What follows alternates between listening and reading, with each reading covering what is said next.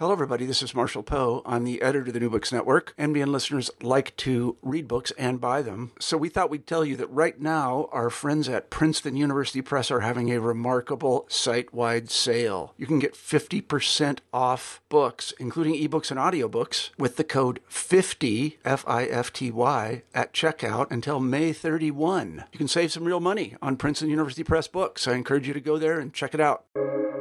Welcome to the New Books Network. Hello, this is Rebecca Buchanan, host of New Books Network, New Books and Popular Culture. And today I am here with Will York, who's the author of Who Cares Anyway? Post-Punk San Francisco and the End of the Analog Age. Will, thanks for being here with me today on New Books Network. Thank you. And apologies for the long title. No problems. Could you start by talking a bit about how this book came to be and why you decided to write about San Francisco and the San Francisco music scene? Yes. I mean, it almost felt like a destiny after a while. Maybe it goes way back to when I was a college radio DJ in Chapel Hill in the late 90s, and I started coming across some odd records from Amarillo, the Amarillo label, and some associated things. And I kind of built up a mythical idea of San Francisco that when I moved out there, I realized wasn't quite accurate. And I wouldn't necessarily say I moved out there because of that music scene, but it definitely contributed to this picture that I had of San Francisco when I moved out there after college. But within a few years, I started having the opportunity to interview some of the people associated with that music in my role writing for the San Francisco Bay Guardian, freelancing. And, I was covering a lot of different kinds of music, not specifically the kind of stuff that went into the book. But those things would come up from time to time when somebody had a reissue or maybe a reunion show or maybe a new release that was related. And so within a few years, I had done a handful of these kind of retrospective articles and started to meet people and learn a little bit more. And at that point, a couple of people started encouraging me, or maybe they were joking, saying I had to write a book about this. But that sort of planted the seed. And then I thought I was going to work on it like in spare time during graduate school, which didn't happen at all. I didn't. That's another thing. I had an incorrect sort of impression of what it would be like. But by the time I finished graduate school and had gone through sort of whatever that whole process is, I kind of got I realized that I had an opening to sort of work on this and that if I was going to actually do it, this would be the time to do it. And so I really did most of the work post 2015. But I felt at that point like, okay, I really do need to do this. It felt like something that I was almost like a calling to do. And then it was mostly a matter of crossing my fingers and hoping that no one else was secretly doing the same thing. There's always that. So, I think often when people, at least when you say San Francisco, when you say the Bay Area, and we think about music, it's often sort of the hippie era, and we think of Haight-Ashbury and all of that. And so, but you are looking at this sort of long, strong history of punk. And so can you sort of situate us in this space? I mean, you start with the punk era, right? So can you kind of situate us and bring us into punk and the punk era in San Francisco? Yes. And that's true. And, when I first started on this, I was looking at things that happened in the early mid 90s. And so that might seem like a long way from punk, especially when you're talking about music that doesn't look or sound like punk TM, that's not, 3 to 4 piece band doing 2 to 3 minute guitar based songs. The surface level of things of what I'm looking at doesn't resemble that at all. But I started to sort of trace it back further. And then eventually you hit a point where you can more or less say it's ground zero. Now, I didn't focus so much on the very beginnings of punk, but I certainly did a lot of research on that and interviewed people. And the picture that I got was that, even though we're talking really just 10 years from 1967 to 1977 or 66 to 76, a whole era had sort of played itself out. Now, there were still remnants of that hippie culture, or, you would still have certainly the Grateful Dead playing Winterland. Some of the musicians like Bruce Luce from Flipper he grew up in San Francisco and was a teenage Deadhead. So, Vale from Research and Search and Destroy had been in a later lineup of Blue Cheer. So there were people who had connections to that. But by the time you get to 1974, 75, it's almost a cliche that, the music industry was dying or dead, and punk comes along and it creates this new, sense of energy or enthusiasm mixed in with a lot of negativity. But a lot of people basically corroborated that, and from their own experiences that it was pretty stale. It was not this whole idea that I grew up with of bands playing in clubs, playing original music, independent labels, etc., didn't really exist. And so in that sense, punk really was ground zero. You could go back to the very first. I think it could be considered the first punk record on the West Coast, which was the Crime single, "Hotwire My Heart" and "Baby You're So Repulsive," that came out in 1976 on their own label. And it's like they really didn't know what they were doing. There wasn't an audience for it. There wasn't a place to record the music that understood what they were doing. There was no way to really distribute it. When people heard it, they thought it was terrible. But that was kind of the beginning. But it was, I guess, it attracted people because it was so different from, seeing the remnants of Jefferson Airplane at, Hot Tuna or something, that band, or seeing Nth Generation lineup of Santana or some other band like that. And so even though it was just 10 years, which is about how long some bands take between albums nowadays, it was a huge change culturally that punk represented. And as you were talking, one of the other things that comes sort of throughout this, but especially in these earlier sort of punk era, post-punk in San Francisco, and I think throughout, is the importance of art school and sort of that artist aesthetics. So can you talk a bit about sort of some of those connections to, like, some of the connections between the art school students and coming into the scene and how they sort of work to create a scene? Yes, and that's a good point. And that connects back into North Beach, which is a part of San Francisco that its cultural associations are more the beat era, the jazz clubs in the 60s, and then it was more or less a red light district, strip clubs and such in the 70s. But not far away from there was City Lights Books, but then I think less than a mile from there is the Art Institute, the San Francisco Art Institute. And so definitely a lot of the early bands had members from the Art Institute, some that I don't focus on as much, but the Avengers would be one. The Mutants, who I do spend some time on.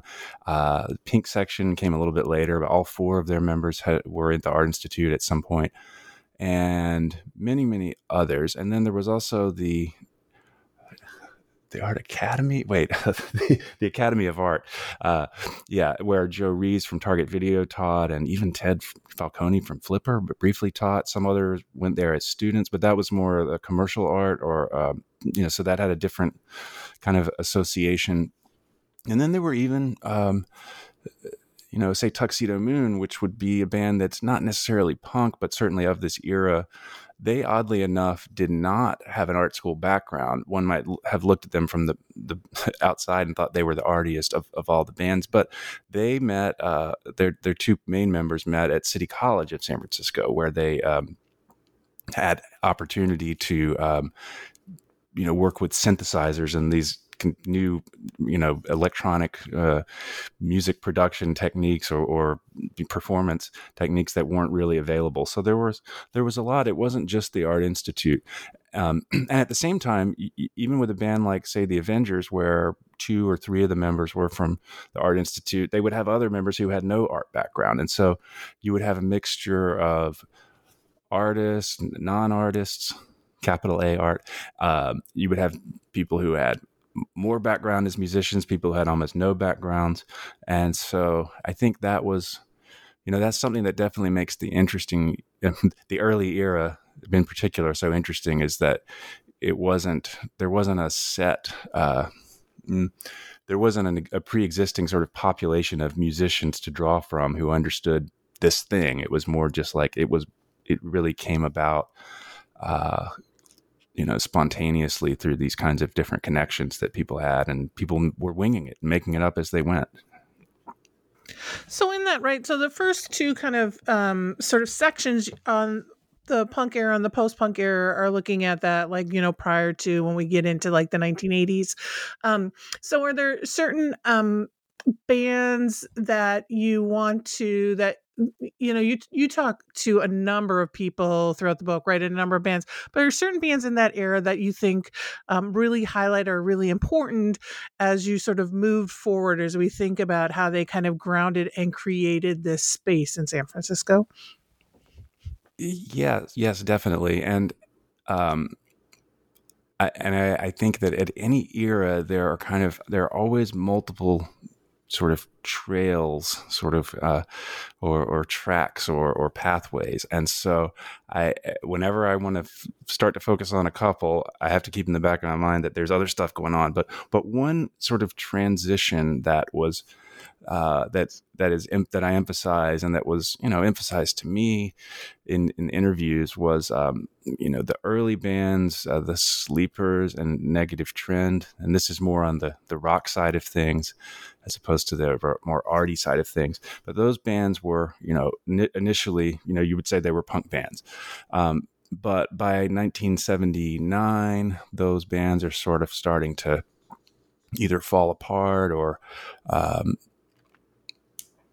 in the case of the Sleepers, sort of reform with a different lineup. But eventually, what had been Negative Trend sort of turned into or split into Flipper and Toiling Midgets. And so those groups, even though they had a common origin in the same sort of group of people, they went in two very different directions. Where Flipper, some people would consider them hardcore or on the fringes of hardcore, but they're also really noisy and slow and sort of stubborn and confrontational and funny, and they have their own quirks and characteristics.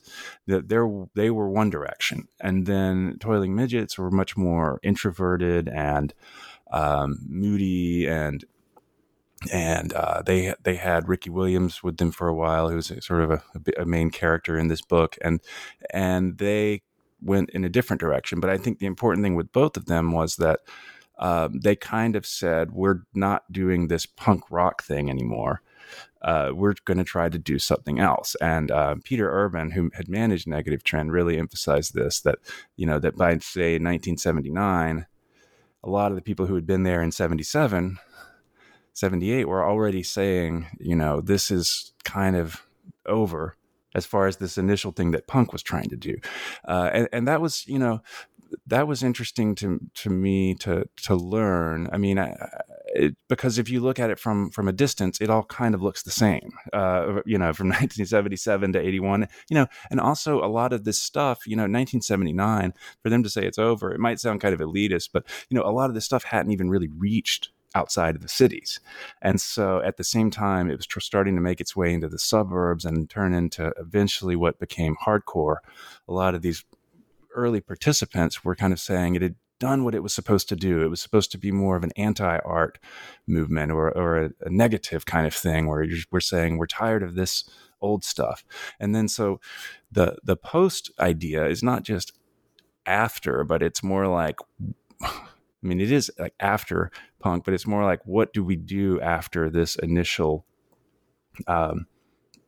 anti-art period, or this anti-music sort of period. What next? And so that's really more the sense in which like post-punk is being used here, where even like punk is considered a genre. Post-punk will often be considered a genre where you'll see people say, I'm forming a post-punk band, and influences include Joy Division, Susie and the Banshees, and Gang of Four, or Wire, or something.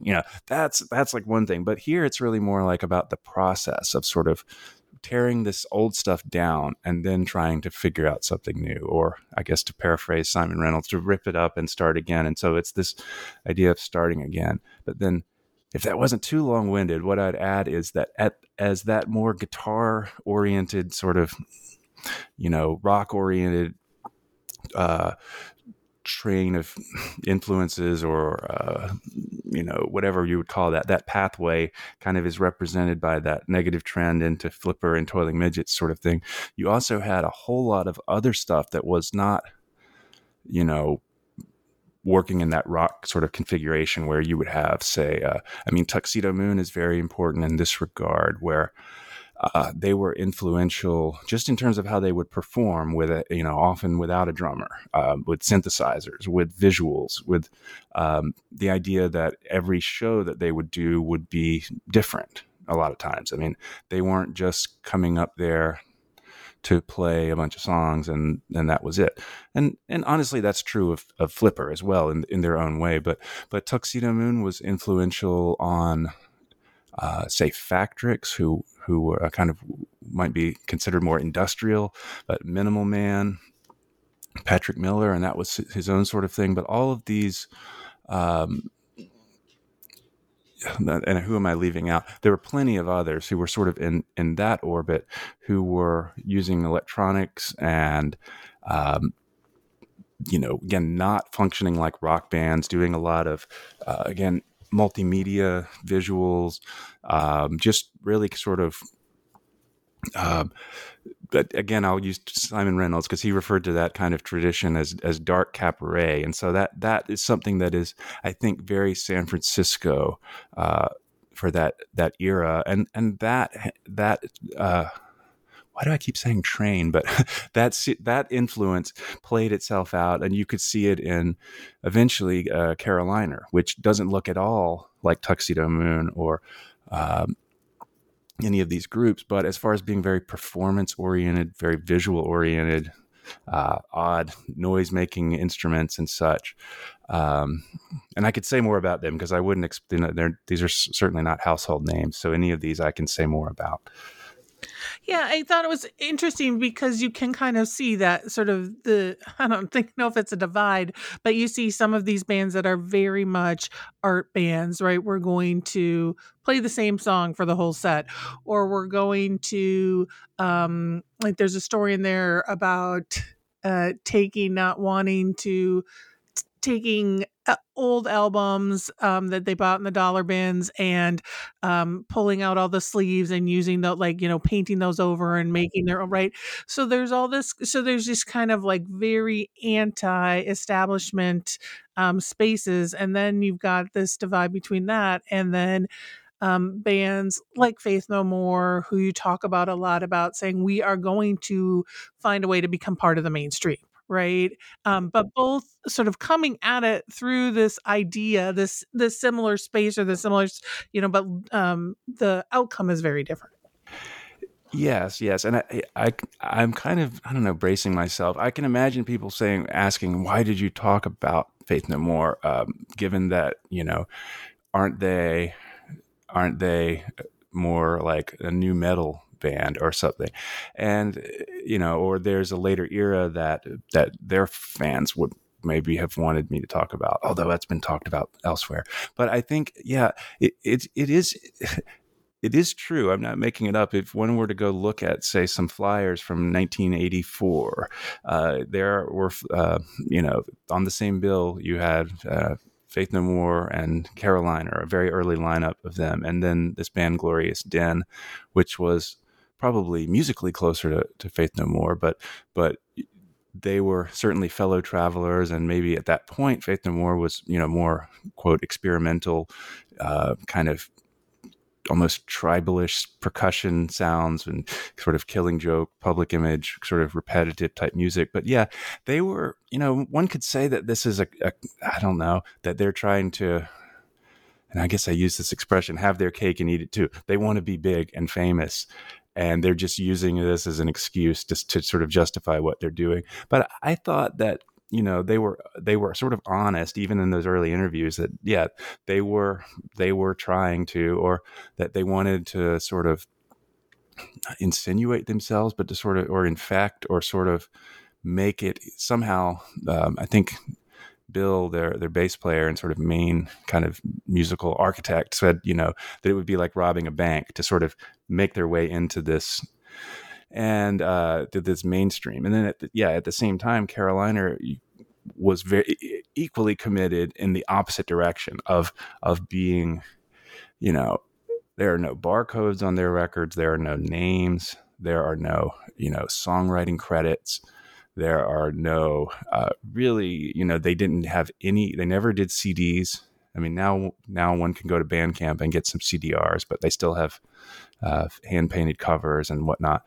So they never did anything. They never did straightforward interviews. They never did anything. And I don't want to say that one of those methods or approaches is the right one, or the other one is the right one. They're both, to me, they're both valid. And I think it's interesting that initially the same more or less community could give rise to both. And so I thought, as different as those bands are, and as unlikely as it is that any one reader is going to like one as much as they like the other, I thought it was an interesting study in contrasts, given that they were, oddly enough, their careers sort of paralleled one another in the time frame.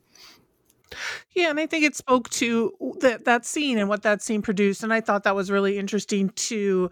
And also, I thought one of the things too was interesting is how much the scene sort of drew people to San Francisco, right? There's a lot of folks who left Iowa and Right. came to, right? But it was like, I mean, even with Faith No More, there were people who were kind of like drawn to San Francisco because of that scene, and probably because of the complexity in the scene, even leaving Texas, right, in these areas. And so can you talk a little bit about that too? Like people coming to San Francisco, or the point where some of these bands then decided to leave San Francisco. Right. It is definitely Carol from Pink Section and Inflatable Boy Clams. Said it's a place of transience. I remember that phrase, and we have to remember there are families and people who grow up there and live there. But in the course of doing these interviews, I would say I interviewed 110 people. I mean, more than half came from outside of San Francisco, and certainly, outside of the Bay Area. And then you had people coming from outside of the San Francisco proper and sort of settling there. But that was definitely one of the sort of themes, is this idea of, or something I tried to figure out as I went along, what is it about San Francisco? What does it represent? And there are all sorts of levels at which one could sort of analyze that, either in terms of, recent countercultural history, hippies, beats, and everything like that, or is it the gold rush, or is it what the Native Americans were doing there before, or is it a sacred land, or is it a not sacred, but is there some magical something or other that's beyond, what happened in 1849? It's hard to say, but at least in the era of the book, it's certainly, if we think about like major cities in the U.S., major cultural centers, you would have New York, L.A., San Francisco, and certainly there are other places, like say on the West Coast, you'd have Portland and Seattle, but quite often you would have people look around and say Portland in 1979 and say there's not a whole lot going on here. They would then move to San Francisco. no disrespect to Portland, because a lot of those same people would turn around and move back to Portland years later. Same kind of thing with Seattle.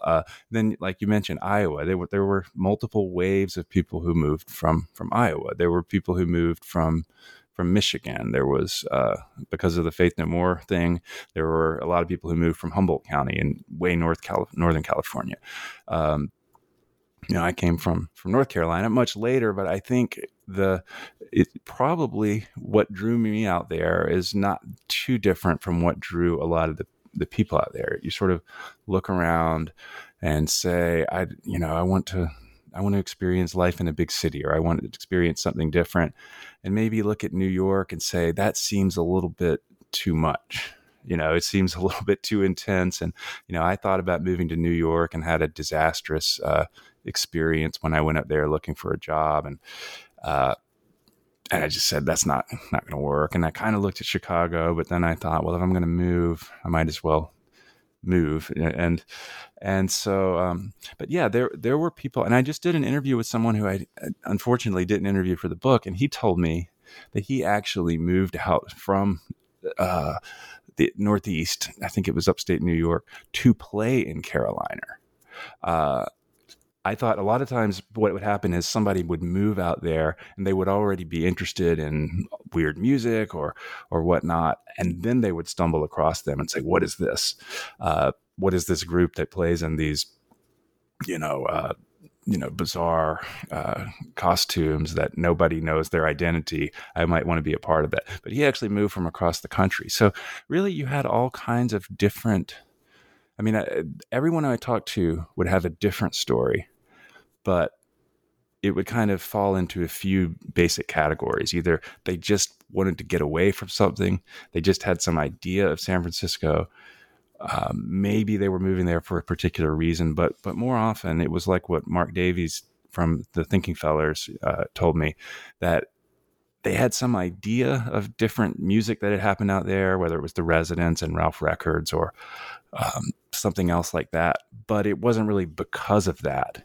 But at the same time, there was something that attracted their personality, someone of their personality type to San Francisco as opposed to LA or as opposed to New York. And I think there is something there. And then when you get a lot of those people together, that can be, that can lead to these kinds of the kind of music that comes up in San Francisco as opposed to New York or LA, and kind of what gives it its character. So another thing, right?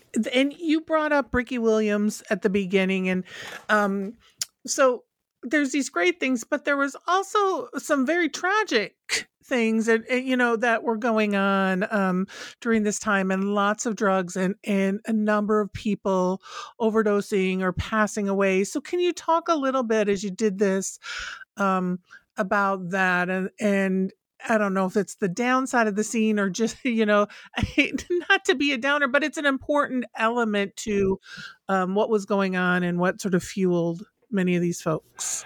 Yeah, so that was something that I was really kind of struggling with early on, as far as, even just interviewing people, because I was interviewing certainly a lot of people I interviewed were, are in recovery in various stages. Sometimes they were in recovery that didn't, they would still have lapses. I interviewed Chuck Mosley from the original, or one of the earliest real vocalists that Faith No More had in 2017, and he passed away about 6 months later. And he had some Ricky Williams-like kind of experiences with the band, as far as they would have a big show and he would not be in shape to perform, and that sort of thing, to put it euphemistically. And so, yeah, I would constantly have to sort of remind myself as I was working on this that these are real people, and because it can be easy to get not swept up in. One possibility would be to romanticize it, to overly romanticize it. Another possibility would be to glorify it, or even to start to see these really strong personalities as characters. And I do tend to refer to somebody like Ricky Williams as a character, or Patrick Miller, Minimal Man, as a character, because almost like, if I were a fiction writer, I don't know that I would have been able to kind of make them up. They were such strong, flawed, but unique, talented, difficult people. And so, I guess what I could say about this is that I really tried to rely on the interviews and talking to people, and I'm grateful for everyone who did talk about people, including sometimes they would give details of someone's death. And there were a couple of situations in which someone would just say they didn't want to talk about this because it was too painful, and I certainly wasn't gonna push on that. But yeah, it is tragic in so many of these cases, and I guess what I felt like in those cases particularly, that it was important to have their stories be told in a way that was respectful, and because a lot of times you would have, an example would be Crawford, as she's referred to, Anne Crawford, from a group called God, that they never put out a record. They recorded a demo, and one of their surviving members shared it with me, and I thought it was great. It really, I think it could be released today, and people would be excited about it. Some people, and so, but at the same time, she was influential on the people who formed Frightwig, and influential on her bandmates in God. She was described as someone who was sort of a lost soul, who would said that she didn't think she was going to be alive that much longer, and then it turned out that she wasn't. But to at least have that in the words of the people that that she worked with, or that she was friends with, and in other words, there is plenty written about the 27 Club and Kurt Cobain and Hendrix and all these other, but there are a lot of others who made important contributions and who had an influence on the culture through other people that they were contemporary with. Michael Kowalski, another example, who really were influential, who were really there early on, and who didn't make it. And I guess the other thing about it is that it really, especially when those early years, say 77 to about 83, it really reinforces what a bunch of, and I say this in the most respectful way, but outsiders, these people were, and they were not being handed anything. They were not, even though some of them might have gone to art school, they really were doing it on the seat of their pants. And so, there were some bad decisions that the people would make. There's certainly the questions of why some of these drugs were so prevalent, and all that. But I think, it's just part of it, and there's really no way to avoid it.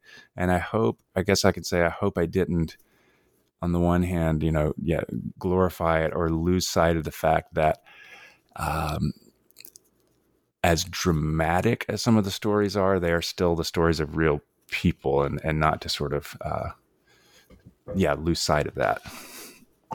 Yeah, I think there was, and I don't remember who said it, but basically it was kind of like, why are we talking about Sid Vicious? He was kind of smelly, and he was nonsense. We should be talking about these people. And I think it's that kind of that right. Like, I think it's thinking about, like, yes, we glorify often Sid Vicious in these ways, that we don't, and that we need to think about. There was some tragedy there, right? There were some real issues, and there was issues with all these. So I think we see the whole person, right, when you're talking, and when you're being able to talk to multiple people about it. Yeah. So, and I guess the one other thing is, this is, again, just a perspective on it. I'm not saying it's the right one, but there can be times when you look at someone and say they might have died young, but they didn't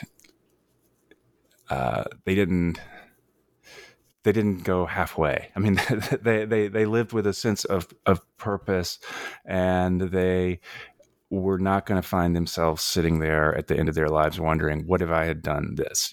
I mean, that's, again, easy for me to say, but I mean, one person said this about Eric Juncker, who, not a major figure in terms of being well known, but he died on stage.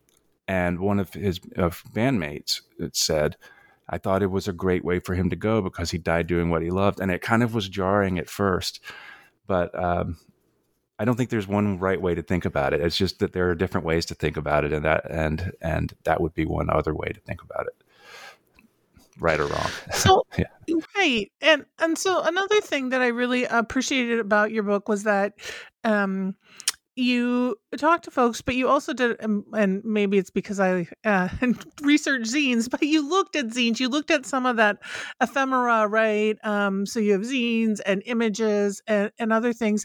And so can you talk a little bit about that too? Like, so it's not only these like interviews you did with people, but kind of looking at the ephemera from these scenes and these spaces and times. Yes, I thought that was important because those are sort of, well, those are like the primary sources of that history. And, I should emphasize that, I was coming to this as someone who did not experience that stuff firsthand. I mean, I was alive. But this is almost like a parallel world to what I grew up in. I mean, I can see, okay, yes, this was the era I grew up, but I didn't see it happen. So I really, wanted to find what people were saying about these things at the time, and two in particular that I don't know if I would have been able to. I don't know what I would have done without these zines, but circulationsero.com or .net, I can't remember. They've archived a handful of zines, but one of them, Slash, was very important. And then Damage, which was based in San Francisco. But now Slash, based in LA, well, there was a writer named Caitlin Hines, Hines, who wrote a scene report, the San Francisco scene report. And so Slash would come out every month, and Caitlin's scene reports I shouldn't call her. I mean, that she would just go by Caitlin in Slash. From especially in 1979, were incredibly important because she really kept sort of the, like, she was a great off the cuff sort of writer. Or it sounded like she's just talking to you, but she's just seeing it as it's happening and commenting on it. So when people are telling me in interviews that we felt like punk was dead by 1979. Well, you can go back and see Caitlin's monthly scene reports kind of tracking that sentiment. That's by the end of 1979 saying, this is done. Now she's interested in reggae or something. People are trying to figure out what to do next.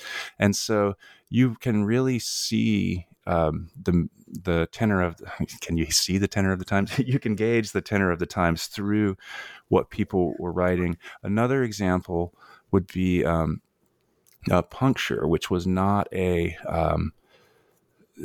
turned into something I realized later on that was more of a glossy sort of magazine, but I only came across that toward the end. I stumbled across, when in visiting someone, an old copy, and then it turned out that they reissued around that same time, the first 6 issues of Puncture. And, it's not flawless by any means, but none of these zines were flawless. Everybody was working, again, with basically zero budget. But Patty Sterling was a great writer, I thought, who chronicled that little period of, say, 82, 83, 84. And she would write about Toiling Midgets and Flipper in a way that was intelligent, but also, it wasn't, say, Maximum Rock and Roll, which was very kind of, it did its thing, but its coverage was very regimented when I would look back at it.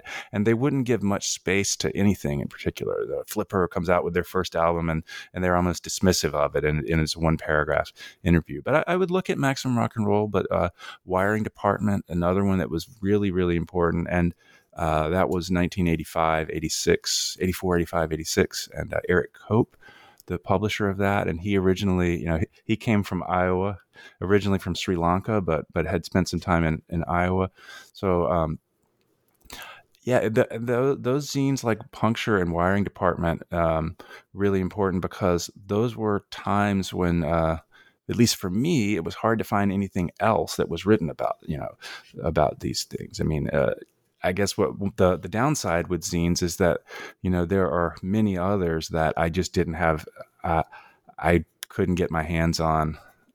If I were to try to track down all of the zines I would have wanted to read, I would have bankrupted myself, paying money on eBay. So I was, fortunate to either have people who gave me copies, say with Wiring Department or with Puncture, that it got reissued or republished, or that someone would upload them, like with Slash or Damage. But I would really comb through those, just like I comb through the newspaper archives. It's just that there was much less written about any of this stuff in any sort of newspaper than in these self-published zines. So another question I want to ask you is about, because there are bands you didn't cover either, right? Yes. Like there's one in particular that you didn't cover, that, but was there were there choices? Can you talk a little bit about your choices of who to choose to cover and who to choose not to cover? Yes, and I'm working on something I'm trying to decide how to format it, and as a way to make it, to explain some of this without getting into. Because, I think there were a few different things. One is that I started with a particular sort of thing in mind, which was, what initially attracted me to, San Francisco and even any of this stuff to begin with was some pretty unusual stuff, like Amarillo Records, and I guess would be best known for, I guess Neil Hamburger wasn't really on Amarillo, but that's the same person in a sense. And so there was a sense of humor that was sort of, I don't know, confrontational, maybe hard to initially grasp. Sometimes that didn't necessarily make you laugh out loud or make you laugh at all.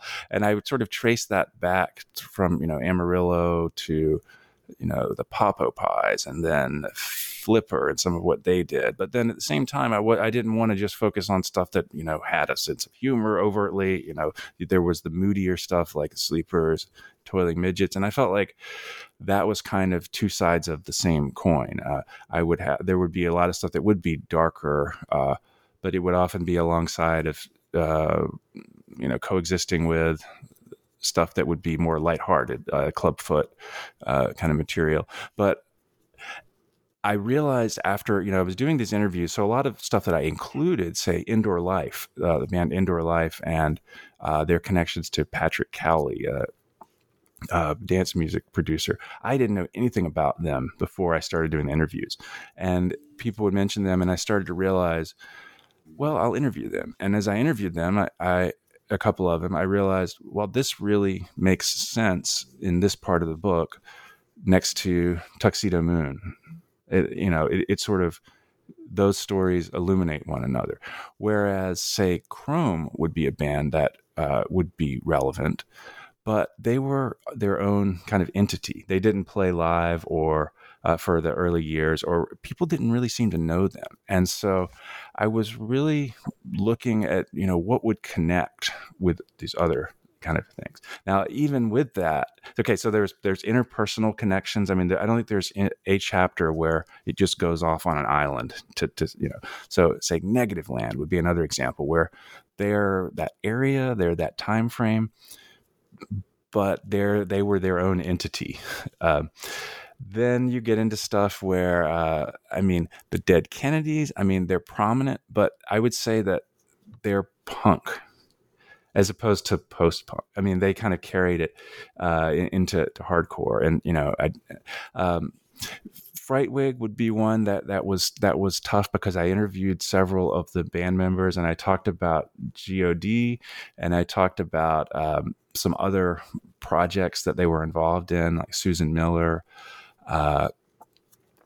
one of their guitarists, Mia, was in Carolina, and I was just really struggling to kind of fit that into into the narrative. So there were certain things that where I had them in there, and it was either like, let's say there's a certain time frame, it would be tough to kind of keep circling back, and I'll say I was going from 1984 to 85, and then 84 to 85, and then I come back. So in any given era, I had to sort of make sure I didn't get bogged down in a certain time frame, just for the sake of like keep giving allowing it to continue with some forward momentum. And so the main thing I would say about anything that's excluded is, first of all, it doesn't mean that I think it was unimportant. And it also doesn't mean that I didn't like it, because there's plenty of stuff that I came across or that I liked or that I thought I was going to write about, and it just didn't work from like the narrative point of view. And the last thing I'd say in my defense there is that I really pushed it in terms of what I could get away with on the word count. And so, I mean, it's up there right around 160,000 before the footnotes. So, and I felt like that was really, so it's kind of like, I don't think I included anything just for the sake of including. I mean, everything that's in there, I really was enthusiastic about. And then there was other stuff that I would have included if had I been able to make it work. So yes, it's tough. I mean, it's wondering how you make those decisions, right? There's always those ways you have to make decisions, tough, right? Yeah. So we've been talking for a while, and we could probably keep talking. But I'm going to ask you my kind of final question. So, are you? Is there anything either that you're working on with this that you want to promote, or anything now, like something new you're working on? Like, what's that final? Like, what do you want to promote out there? Oh, yeah. Well, this has definitely been something that's been in the works for a long time, and so there are a couple of related. Well, as part of doing this book, I reached out in maybe 2016 to Michael Belfer of the Sleepers and Tuxedo Moon, and we just got talking, and he's saying, "Hey, I've really been thinking about doing a memoir," and so, we worked on that together, and that one came out before this book in 2020. It's called "When Can I Fly? The Sleepers, Tuxedo Moon, and Beyond," and it came out on Hozak Books. And the timing was fortunate in that, Michael was not in great health, and he was able to see the book come out and make it to its second edition.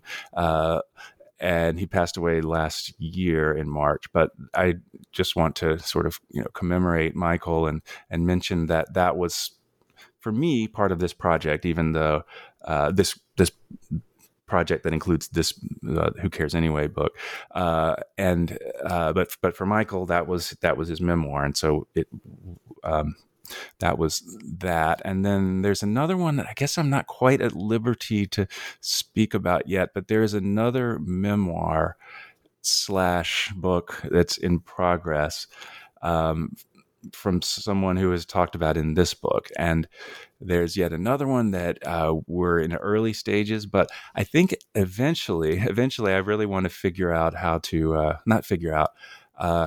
I'm kind of eager to look at a different time or place, because my musical tastes are all over the map, and I've been inhabiting this world in San Francisco, but I've still learned a lot about just how people make music and how they think about it. And so I feel like I've learned a lot about music in general, even by focusing on it. I think it's a good exercise for anyone. You don't have to write a 550-page book, but if you get into a particular era and learn about it in a way that's maybe a little more systematic, you have a better understanding of things, as opposed to, and you appreciate them more, as opposed to the way that is so commonplace today, which is you just have these images and sounds thrown at you, and you log on, and everything's in a feed, and you don't, everything is remixed and repurposed, and you don't really know where anything came from. And so I think that's helpful. But as far as what might be a next totally different project, I'm still kind of it would be way too early, and I'm still trying to figure out really kind of where to go next. Yes, so I wish I had something else to promote, but oh, and I'm doing an interview. I'm call it a podcast. I guess it is a podcast, but an interview series to go along with this book, sort of complement it, to feature some people who I didn't get to interview for the book, to also help feature or spotlight some people who, like Patty Sterling, Laura Allen from Carolina, Denny DeGorio from The Office, names that are not household names, but really interesting people I talked to. And so I've been in the process of recording and editing those as a sort of a companion series that just go 12 episodes. And so that's, if you just search for Who Cares Anyway podcast, and you can find that. And then, what comes next, I will just have to sort of improvise and figure it out as I go. Well, it was great talking to you, Will. Will York, who wrote Who Cares Anyway, Post-Punk San Francisco, and The End of the Analog Age. Thanks for talking with me for New Books Network. Thank you so much for having me.